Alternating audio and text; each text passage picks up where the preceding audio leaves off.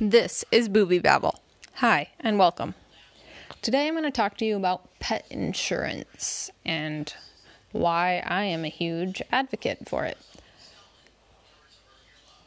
Now, some people say, like, I just put aside that same amount every month so that you can have your own sort of pet insurance. So, like, put aside $35 that you would spend on pet insurance into its own account so that when you need to take your dog to the vet, you can just use it for whatever you want, which in theory could work. I just wonder how many people actually have the self-control to not touch it. Or maybe they want that. Maybe they want the ability to, if they need to use it for something else, they can.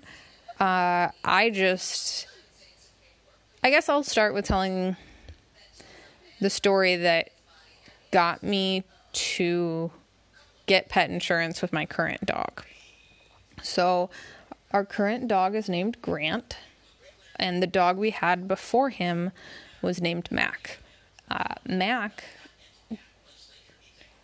got out of the yard when he was being dog sat by my in-laws because his lead broke. It was a fluke thing. It wasn't anyone's fault. And he got hit by a car. My father-in-law took him to the vet, and they did x-rays, even though they said they didn't think there was anything they could do. They asked if we wanted x-rays to be done, and we said yes. And the x-rays showed there was no hope, apparently, and there was nothing they could do. They couldn't fix him. It was too much damage. It was too much. There was too much damage. He was gonna die regardless of what they did. So we put him down so that he wouldn't be in any more pain and that he could go peacefully as opposed to suffering. But one of the things they did tell us before we did the x-rays was, well, we can do the x-rays, see if there's anything we can do. But if there's anything we can do, it's going to cost you more than $10,000 because you're going to need to pay for surgery and have a neurologist come in. And there was all these things that we were going to need to do. And before the x-rays came back, we didn't know if there was going to be something we could do or not. And we were potentially faced with the choice of having to choose between my dog, who meant the world to me, and taking out a $10,000 loan or trying to scrape together $10,000 to help him. We didn't have to make that decision because there was nothing they could do. But when I got our next dog, we adopted him from a rescue, and he was 5 months old. And the first thing I did was I signed him up for pet insurance. He had already been checked out at the vet by the rescue, and I got him pet insurance. And I want to say 6 months ago, we started noticing he kind of stood up and laid down like an old man, even though he was only a year old at the time. And we got really nervous, and we thought he had hip dysplasia, which there's not really much you can do for hip dysplasia. So we took him to the vet. We talked to them about what we were noticing, and they were like, yeah, that actually sounds like hip dysplasia. We're going to take him back, and we're going to do some x-rays and see if that's what it is. So they did some x-rays, and his hips looked perfect. His hips are great, which is awesome news. His knees, on the other hand, not so great. He has luxating patellas, which is unfortunate, but a much better diagnosis than hip dysplasia. So they said the options are we can do surgery, and they actually recommend surgery because it's very effective. Dogs live great lives after the surgery. They're better knees, are happier, better quality of life, etc.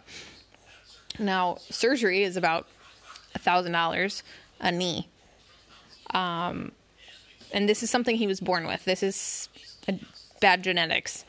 This is we don't really know his parents. We know his mom was a Newfoundland, but we don't know what Dad was. And he's smaller than a Newfoundland, so Dad was something else.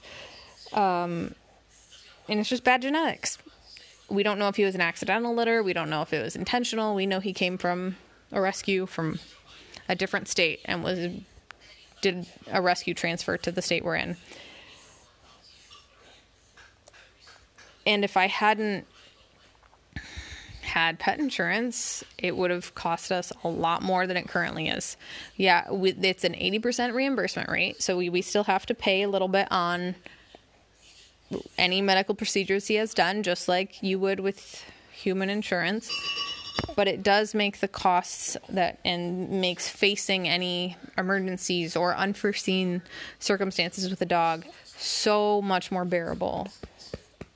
And I absolutely recommend that pet owners get pet insurance just for the peace of mind, if they know that if there's an emergency, they don't have to worry about the fact that they have to pay the emergency fee and then they have to pay for just being seen or all the random little fees that add up depending on your vet. We're really lucky to have a vet that has very reasonable rates,